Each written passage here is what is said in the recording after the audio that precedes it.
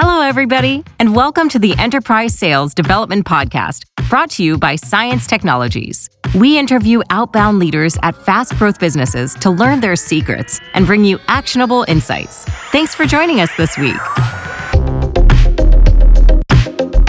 Hello, everybody, and welcome to Enterprise Sales Development. I'm Eric Quanstrom, the CMO at Science. Today's episode, really fun one. We had Meaghan Hurley, who is the Director of Sales Development over at Circle.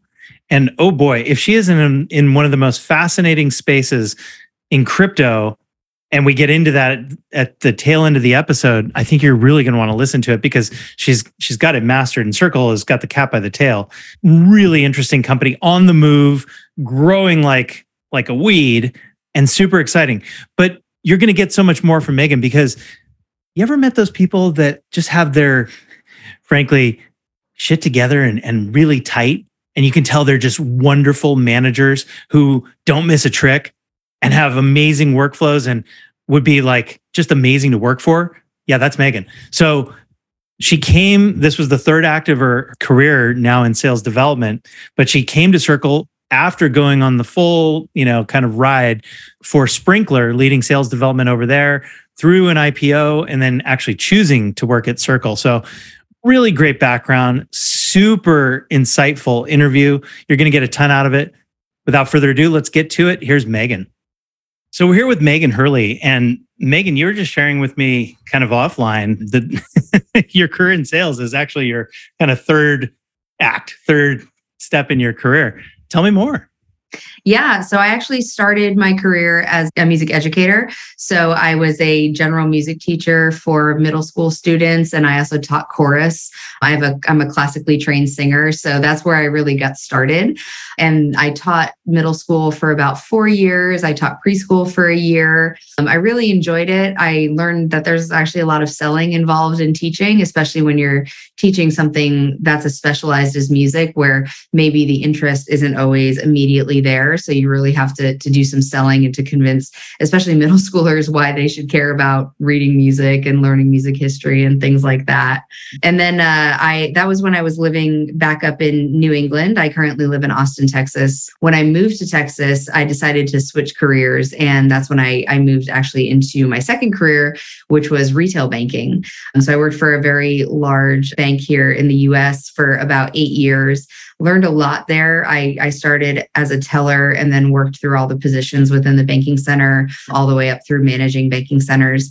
And that's where I really developed my first sales skills, like true sales skills, and identifying needs and meeting them with the products that the bank had. And that's also where I learned that I liked sales, which is something that I kind of came to reluctantly. Right. So it's not always something that you fall into naturally. Were you a never saleser prior to that?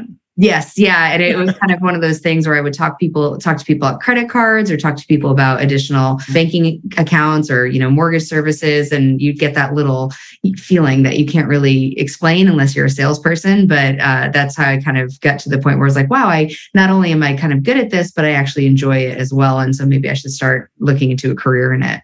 That's huge. And that brings us to the current third act, which is you in sales development. Yes. Yeah. So I got to a point with banking where it really came to move out of Austin and stay with the bank or find something new. And if you've ever been to Austin, it's awesome here. So I definitely wanted to stay. So I started looking at new and emerging industries, and tech was one of them. So I got into social tech at the time, more of an account management, customer success role, but eventually found myself at a company called Sprinkler, working on their sales development team to start, but then really had the opportunity to utilize the experience I'd gotten managing banks to then manage SDR teams. So it was an awesome experience. Got to help grow the team hugely within the US. We went from about a dozen folks to, I think it was just under 60 when I also went to the company, went through an IPO, which was an awesome experience as well, of course. And then I was just looking to kind of emulate that again and find a new industry leader, a company that was poised on the really the brink of explosive growth, where I could develop my own team and kind of make the world's best enterprise SDR team. That's what I always tell my team we're going to be. And that's how I found my new home at Circle, where I've been for just under a year now. That's great. Well, you got to believe it to achieve it, right? And vision, like it will be the best enterprise SDR team out there. Yes. I have no doubt. In the world. I love that. Worldwide. That's cool. How did you kind of transition into sales development, like at Sprinkler, since you had come from an account management background and then, kind of like just moving in that direction?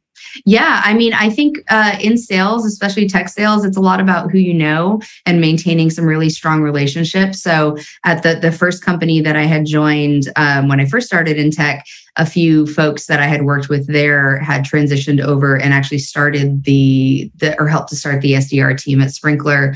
So when they were growing their team, they reached out to me about an opportunity there, and it was a new skill, right? Like I had been focused on account management and retention, and there was a degree of upselling there, but being an enterprise SDR was a totally new world because I'd previously been focused on small to medium-sized businesses. So there was a lot to learn. What do you think for someone who might be taking or biting off the exact same sort of journey? What do you think is maybe the biggest learning starting out as an enterprise SDR? It's really, for me, it's about understanding business pains. And it's not just about a numbers game for sales, especially in the enterprise world, because so often, you have your KPIs in front of you and it's just about hitting that immediate number. And I think for a lot of SDRs, the enterprise SDRs, the switch doesn't flip until you really understand it's not about, sending a certain number of emails or making a certain number of calls. It's about doing the right emails, the right calls, getting the right message out there so that you can achieve your ultimate goal, which is the number of meetings that you're looking to achieve, the amount of pipeline that you're looking to create, the number of closed won deals that you're looking to influence. Well, and that matters even more too, because traditionally, and every stat in the world backs this up, the size of the business usually puts a damper on effective connection rates, response rates, like you name it, the rates go down, the bigger the company is. Yeah, you're really fighting the battle. I tell my team all the time, you're fighting the battle to win the eyeball real estate game. Like just getting in front of people is often the hardest part. So you have to really put the time into effective subject lines, into doing things that are going to help you stand out from all of the other messaging that ends up in all of these executive and C-suite folks' inboxes for these huge, huge companies, because everybody wants to talk to them. Yeah, for sure. And so whether it's Sprinkler or Circle, what would be a good example of like some of the ways in which you would, sharpen the saw there, so to speak? Yeah, I mean, I think it's a good mix of personalization, true personalization to the person, but also business pain. So I tell my team, you want to focus on either personal outreach, business outreach, or industry outreach. You have to come with some sort of point of view. So it's always best, if you can find a relevant article or podcast or quote from the person that you're trying to reach out to. If you can't though, then, focus on what their business pains are. Go to their 10Ks, go to their earnings calls, find out what their executives are saying is their North Star initiative for that year, and then find a way that your product and service can solve for that. If you go into these conversations just trying to say, this is why my company is great, here's a bullet point about my product, you're not meeting any need, right? And you're not really like earning the right to a conversation, which ultimately that's every SDR's goal, is to get somebody on the phone and earn their time. Boy, I love that word earn, because it's so powerful, and it actually suggests a contract, doesn't it? That, busy, oversubscribed, otherwise like burdened people, the objects of our affection, our prospects, they don't just open the gate, open the door, open, their inbox for anybody, do they? No, not at all. And I used to work with a very talented SVP of sales at Sprinkler who would always talk about making deposits into the trust bank during the sales process. I think that starts from the SDR. You're earning the right to their time by showing them that you understand their business, that you've done the research, that you're not just product pushing down their throat, that you're saying, hey, you said this, or your CEO said this, and this is how I think I can specifically help you solve this problem, which is going to help you get great internal recognition or get a promotion, or, just really how can I help you get to where you need to go? And are you like now in your role on the journey to becoming the world's best enterprise SDR team? How does that work in like the day-to-day with your team, where are you guys cracking open a 10K of all of like the companies that you're prospecting into, and then teaching your team how to read either a 10K or 10Q and almost have the language of business like as part of their training? Yes, yeah, we do a lot of coaching together, right? We actually just got done doing an outbound training workshop, and that resulted in an activity where we picked an enterprise company, and everybody was given the goal of finding your ideal prospect, kind of just with an outline of within the C-suite or an executive level, and write a compelling message. And then everybody on the revenue team at Circle was very gracious with their time, and they all voted. They took the time to read through all of these different entries. And it was a great exercise. It was great PR for the SDR team here at Circle. But more than that, it was really excellent to see how everybody thinks about research and how everybody's coming at these potential conversations and really developing a value proposition around our products and services. That is an awesome exercise. I bet everybody loved it too. Yeah, lots of great feedback on it. And then it really gives me an opportunity as a manager and director to dig deep into the message and the thought process with each SDR after the fact, and just kind of sit down with them and have them tell me, why did you pick this person? How did you go about the research? What made you pick this particular point to focus in on? And then we can really dissect it and figure out, like, was that the best way to go? Are there other potential avenues that we could travel down in the future? I really spend a lot of time with coaching and development with my team. I think it's like the most important thing that an SDR leader can do.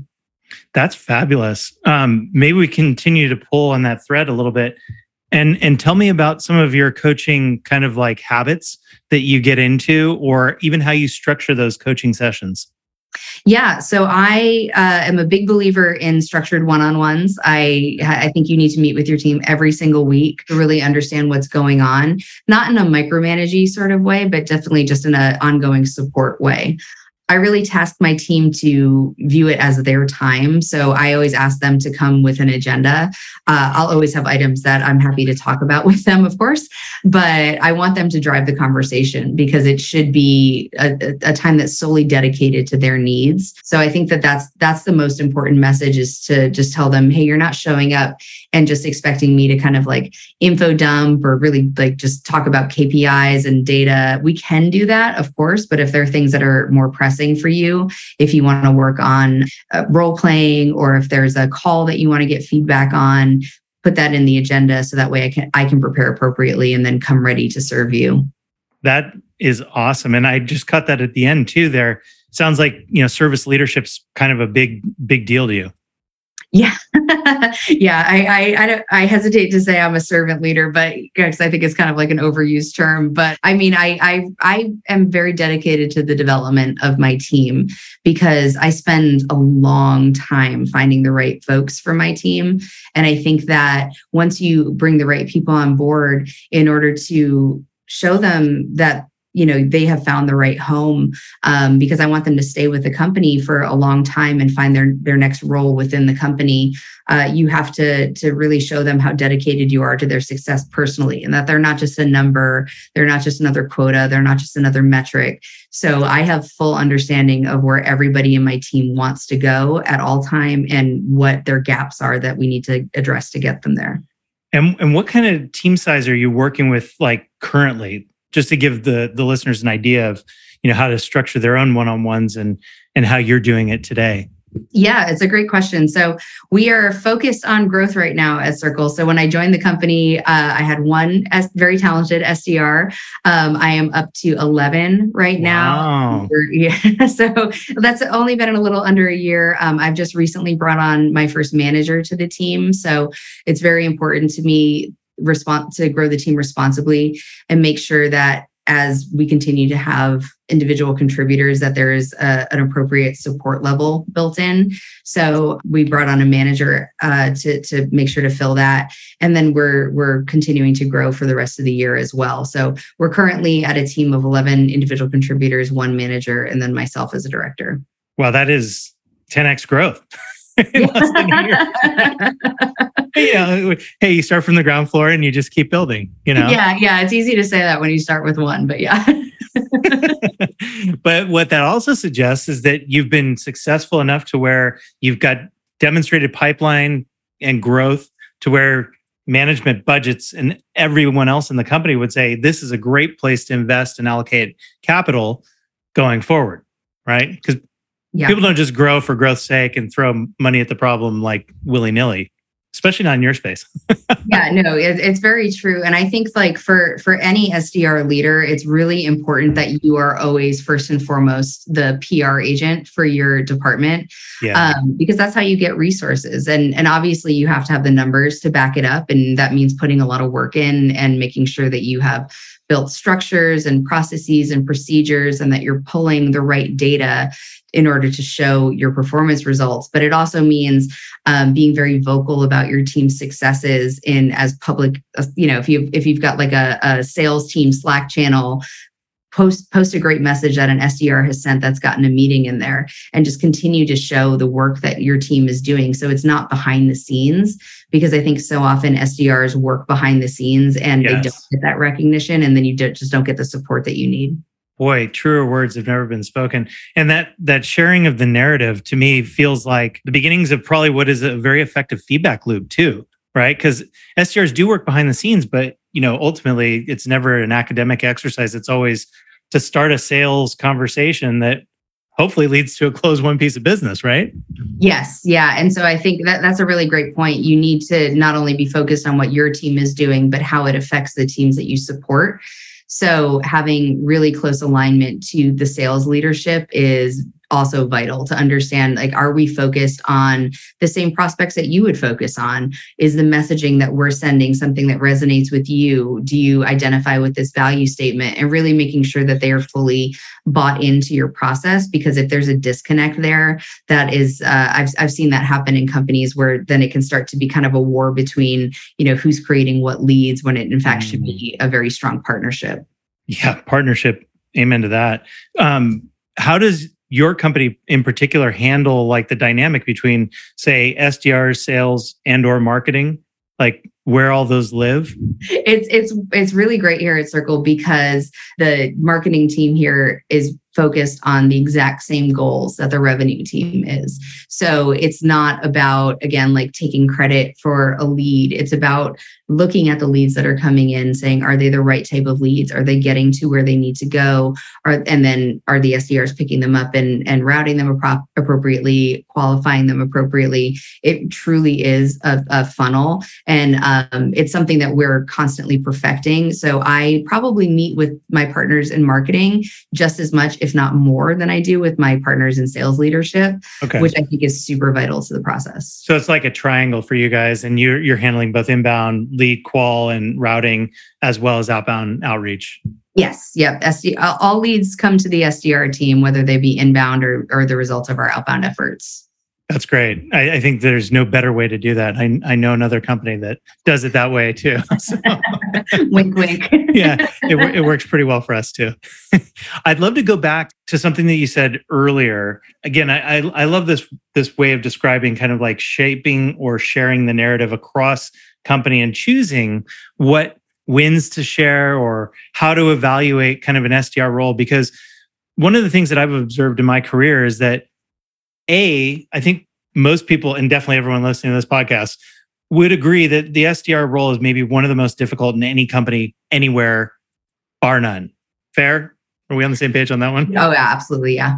Not only is it most difficult, but it's probably underappreciated. It's usually a fairly, kind of like new role. You're somewhat anomalous in the fact that, like, when you started out as an SDR, you had two kind of other prior, kind of careers under your belt, and a little bit of seasoning, and maybe even that like business acumen and perspective that others don't have.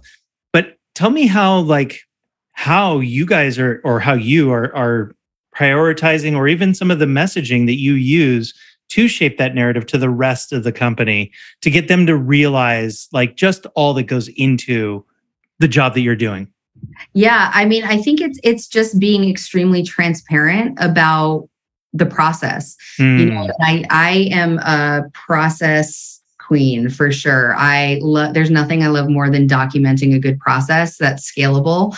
And everybody that works with me knows that. And I think that's where it starts, like to develop something and have it written in a shareable format where you can then roll it out to other members of the company. And especially with a company like Circle, where we are scaling very quickly, you always have new folks coming in. So to be able to share that with them is super, super helpful. And I think also picking out the successful messages, like I said, I not only share them in our internal Slack channels, I also put together kind of like an SDR handbook for like your first day on the job, everything that you need. And part of that is a wins document where we just constantly are adding in successful outbound messaging so that people can go in and first of all, view what we're doing and see kind of like the process behind it and how we research and how we write, but then also go in and pick and choose things that they might want to, steal for their own process. Oh, I love that. So in the wins document, are there like templates or like little snippets, or are we talking about like more specific examples of? There are more specific examples of outreach that have resulted in wins. I don't think that using a purely templated outreach is going to be something that's most successful within the enterprise. You really do need to find a pain that you're going to solve for. So we provide the SDRs with a mix of templated like value statements, but then give them the freedom to personalize the rest of the email. So we have a structure that we work around involving personalization, identifying pain, value statement, call to action. But within that template, there's a lot of freedom to really find your own voice and find something that works for you. That's cool. And then the SDRs have their own kind of like best judgment, common sense, whatever you want to call it, to apply the kind of like their own words at the right times. Exactly, because I don't think you become a top performing SDR by just checking boxes and just using what's directly in front of you. I think I want to provide my team with skeletons. I want to give them ideas of templates that they can use for follow-ups and cadences that have found success. But I also want to encourage them to personalize their templates and to A/B test different cadences that might be more effective, especially for my current role with Circle, where we are very much identifying our market fit outside of the crypto native universe. I want to try different things to see what's going to be most successful as we really get out there and spread the message of USDC, which is what our primary goal is. And as part of identifying that market fit, I'm imagining that you're figuring out kind of like a whole new who. So like your ideal customer profile, if you use that acronym, Yep. Of ICP, is that where you're starting? Yes. Yeah. And to kind of go back to your question earlier about how we work with marketing, I would really be remiss if I didn't mention our product marketing team, because that's what they are laser focused on. They're dedicated to helping us understand who the ICP is within each vertical that we are addressing, what the verticals are that we should be reaching out to. And I think right now we're at a very high level. And as we really continue to reach out and understand who is receptive to this messaging, that's going to be my team's responsibilities to communicate that back to product marketing so that way they can continue to help us refine our messaging and refine who we're targeting. Boy, you hit on something that I think is as a kind of lifelong marketer and, I guess my fifth CMO role here at Science. One of the things that I've always felt to be true about outbound is that, a lot of people call it direct response. And that direct response means you can learn a ton about your market, right? That sounds to me like exactly what's happening in your case, is it? Yes. Yeah. And I think that that's kind of the missing piece for a lot of companies is that the SDRs that are really, to use a overused term, they're the tip of the spear, right? They're out there. They're the ones having the first conversations. They have so much knowledge about not only the target companies that you're reaching out to, but also the feedback that is coming in from the people that they're talking to. And I think that if organizations are not, interviewing SDRs or at least making it very easy for them to submit product feedback, then you're really doing yourself an injustice.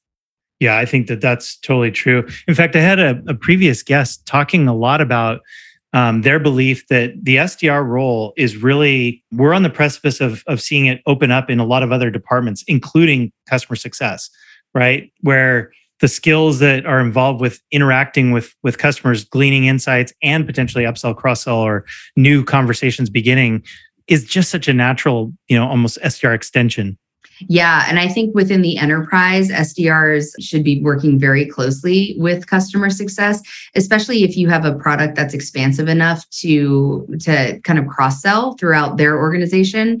So who knows better than the CSM, who's who in the zoo, who's open to a conversation, who's happy, who's not happy. They can really, really guide you. And that I think is a very strong partnership as well. Well, and it gets you closer to what a lot of people would call voice of the customer too, doesn't it? Yeah.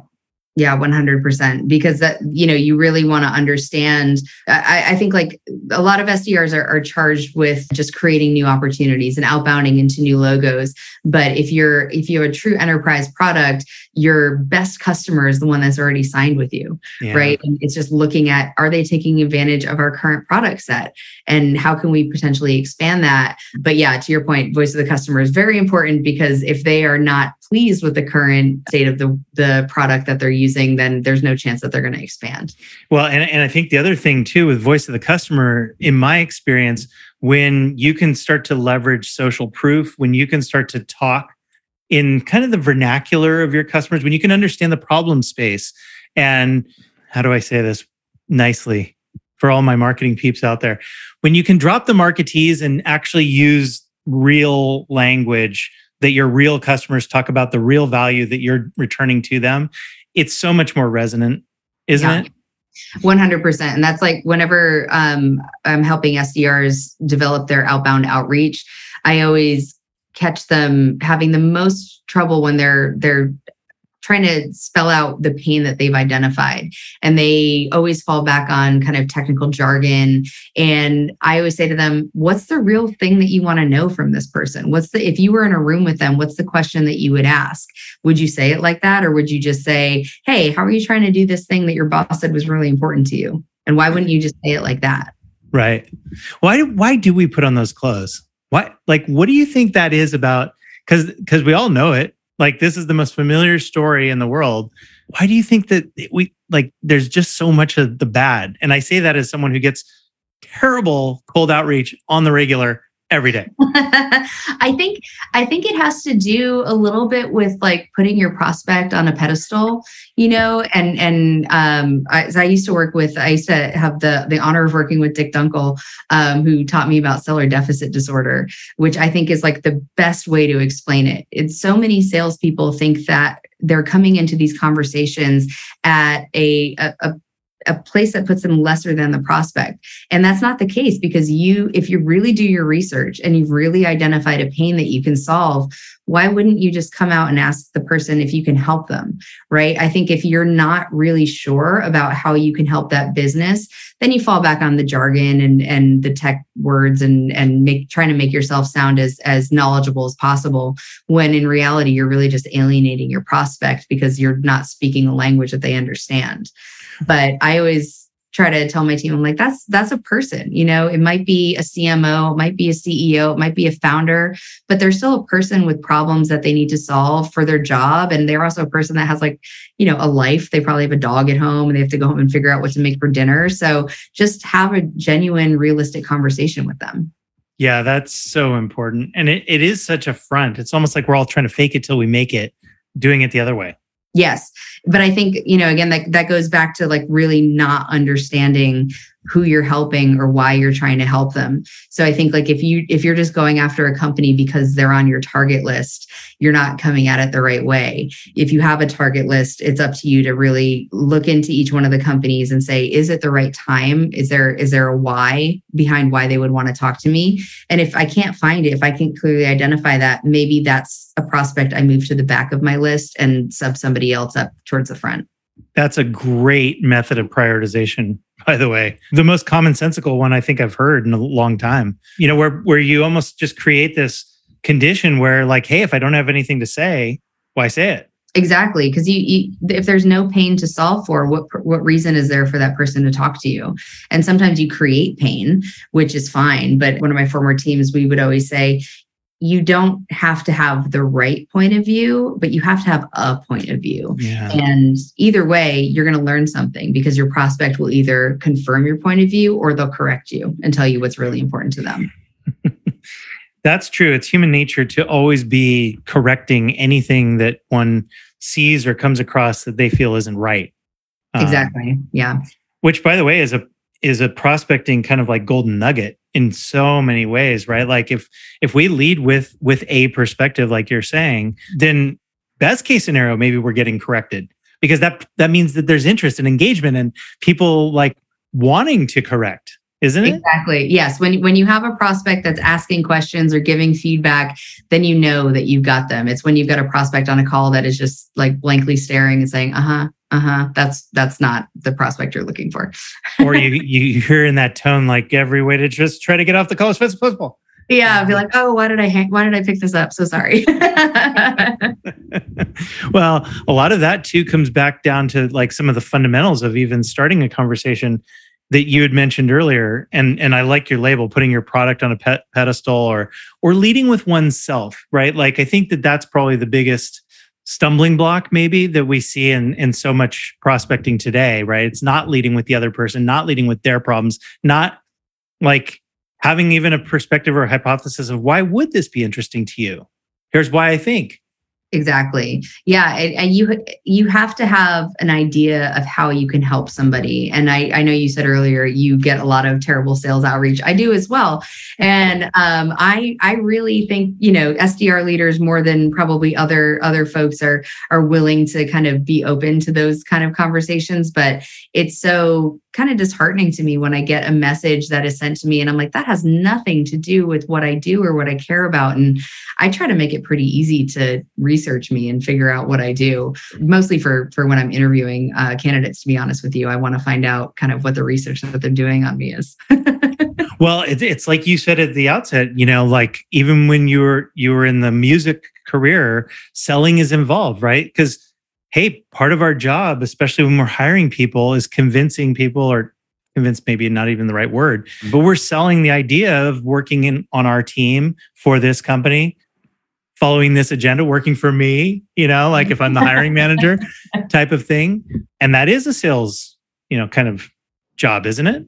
Oh, yeah. Yeah. You're always selling. And I think when you're looking for SDRs, it's that's how I always open every hiring manager conversation that I have is like, this is not just a chance for me to interview you. It's also a chance for you to figure out if this is the right opportunity and the right company for you. So like, I'm going to have some questions for you, but I fully expect for you to have a lot of questions for me. That's so funny. I have the back half and I always leave in any job interview that I've ever done pretty much for the last decade and a half. Like I'll leave with, and what questions have you prepared for my interview? Your floor, go. And that's a huge like kind of index or weight, if I would put it in those terms, for what I'm going to assess that interview and its effectiveness. Like, did this person take the interview situation seriously? Are they thinking on the fly if they didn't prepare a darn thing? Like at the very least, I like to see what kind of questions, and really it teases out curiosity, doesn't it? At the end of the day, how curious someone is. Curious people by nature will almost always have a ton of questions.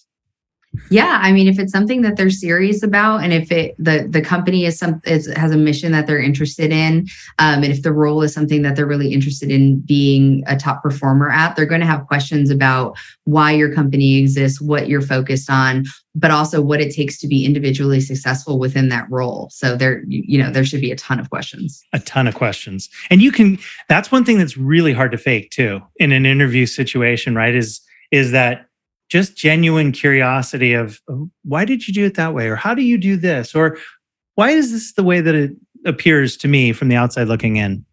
Yeah, I mean, I think if you're going to take the time to express interest in a company and set up an interview, the least you can do is understand like what is important to them. It's the same as if you're researching a company for outreach. You want to understand what the business priorities are and how you could potentially, as an employee, help them solve for them.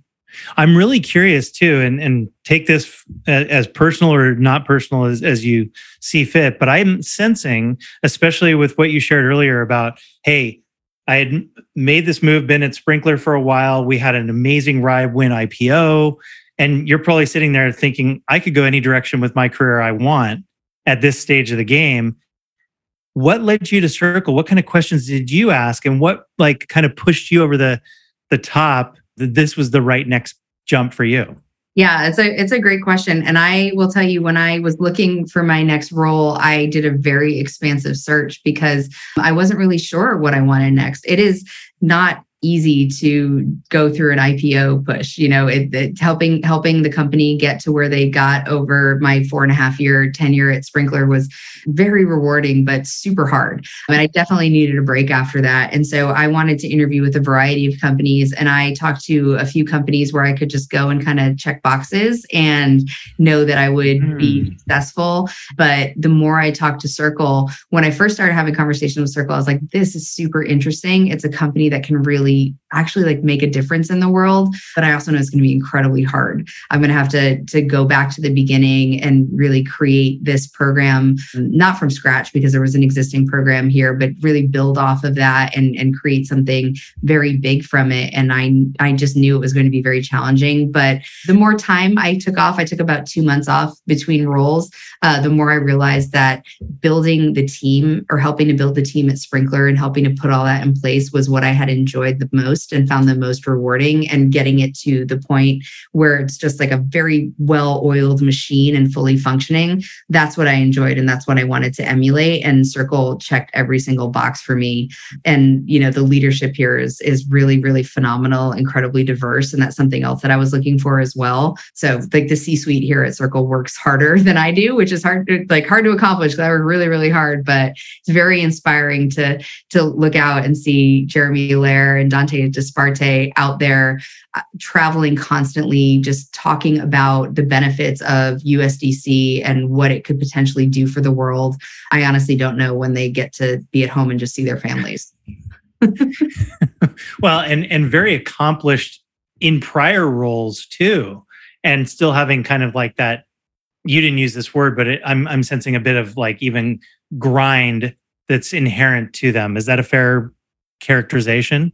Yes. Yeah. I mean, they live and breathe USDC. It's like if you were to ask them what their hobbies were, that it would be that, so that it's easy to be passionate about something that is your hobby. But yeah, in their past roles as well, Dante was previously at Meta, and Jeremy Lair previously at Bright Cove. But yeah, very successful and always really like leaning into the mission. But I think with this particular company and this particular product that we have in USDC, it's something that you can believe in even a step beyond that. Right. Well, ultimately, and I think Jeremy also probably had a little bit of history in .com one days, even before Yep. Bright Cove. Oh yeah. that he's very famous for. Always been a visionary. So some of us with a few gray hairs remember that name very well.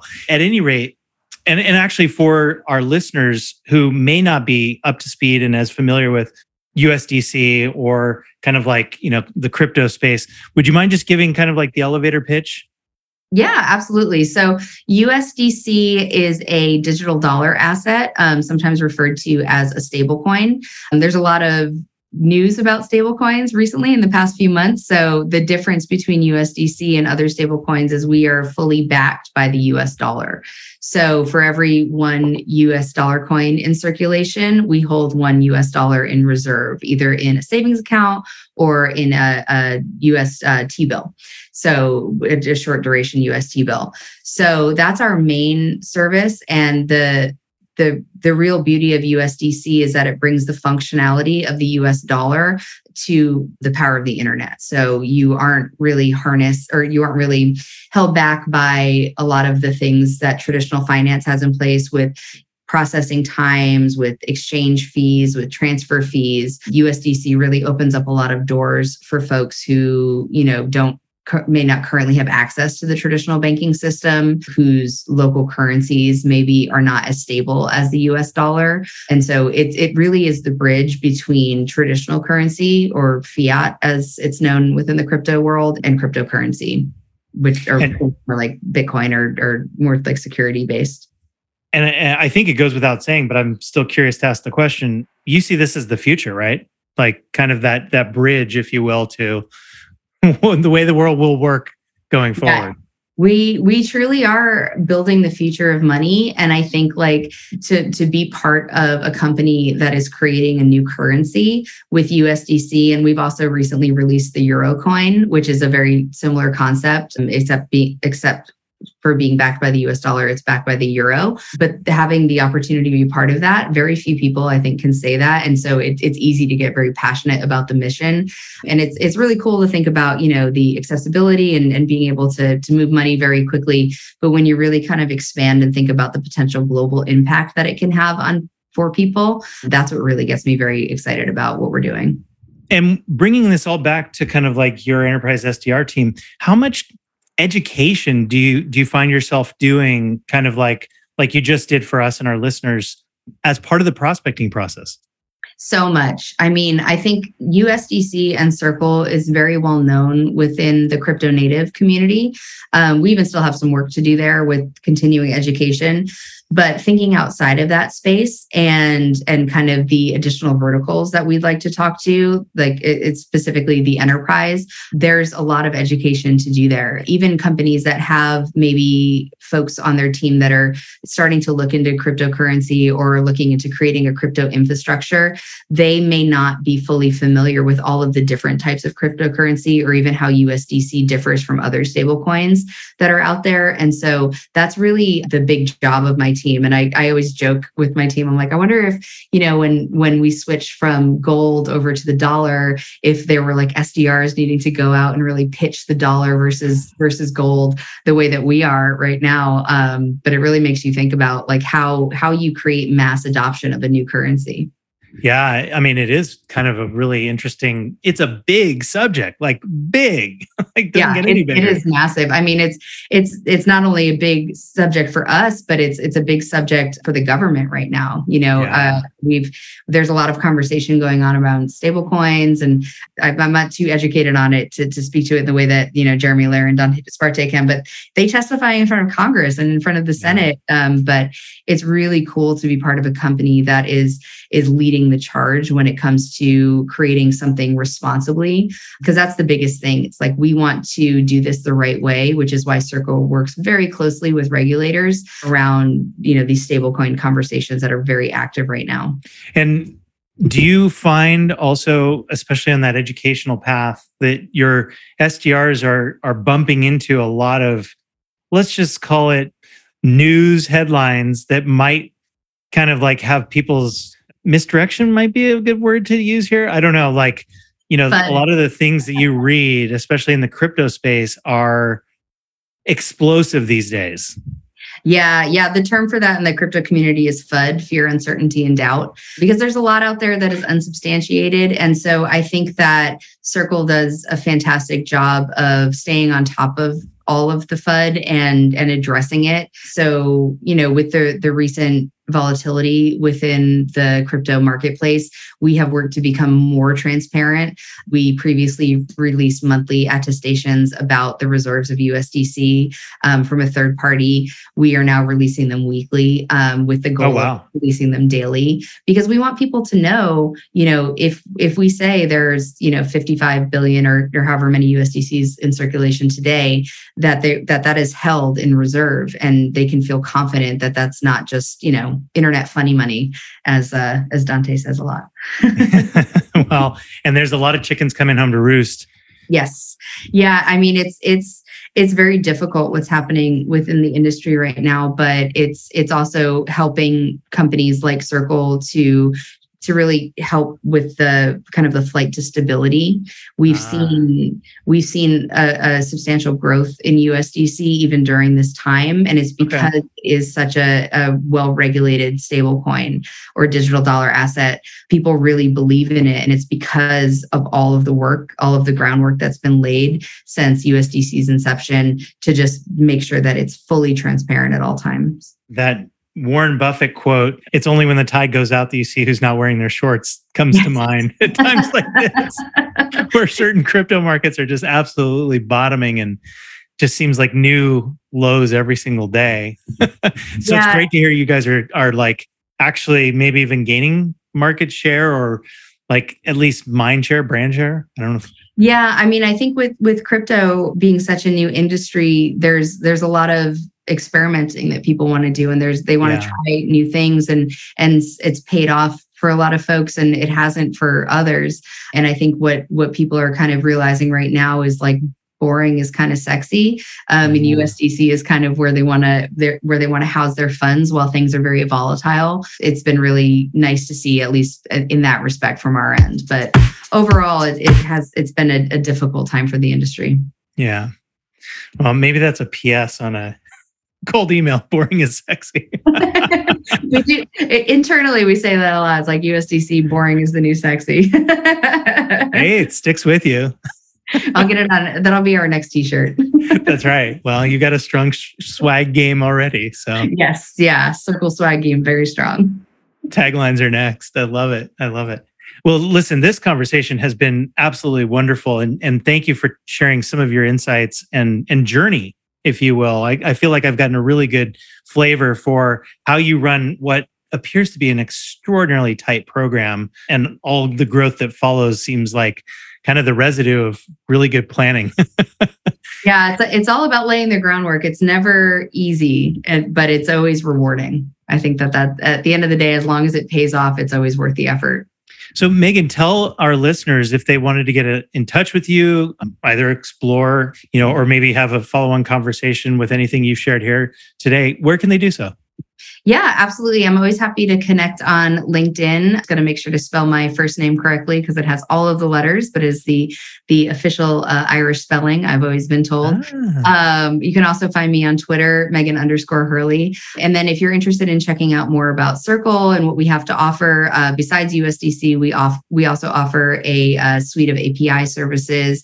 We have a yield product that is interest bearing. And of course, check out our new Eurocoin. But you can do that right at circle.com. And if you're interested in talking to a member of my team, just go ahead and click the contact sales button and we will be in touch very quickly. I love that. Well done. Nice.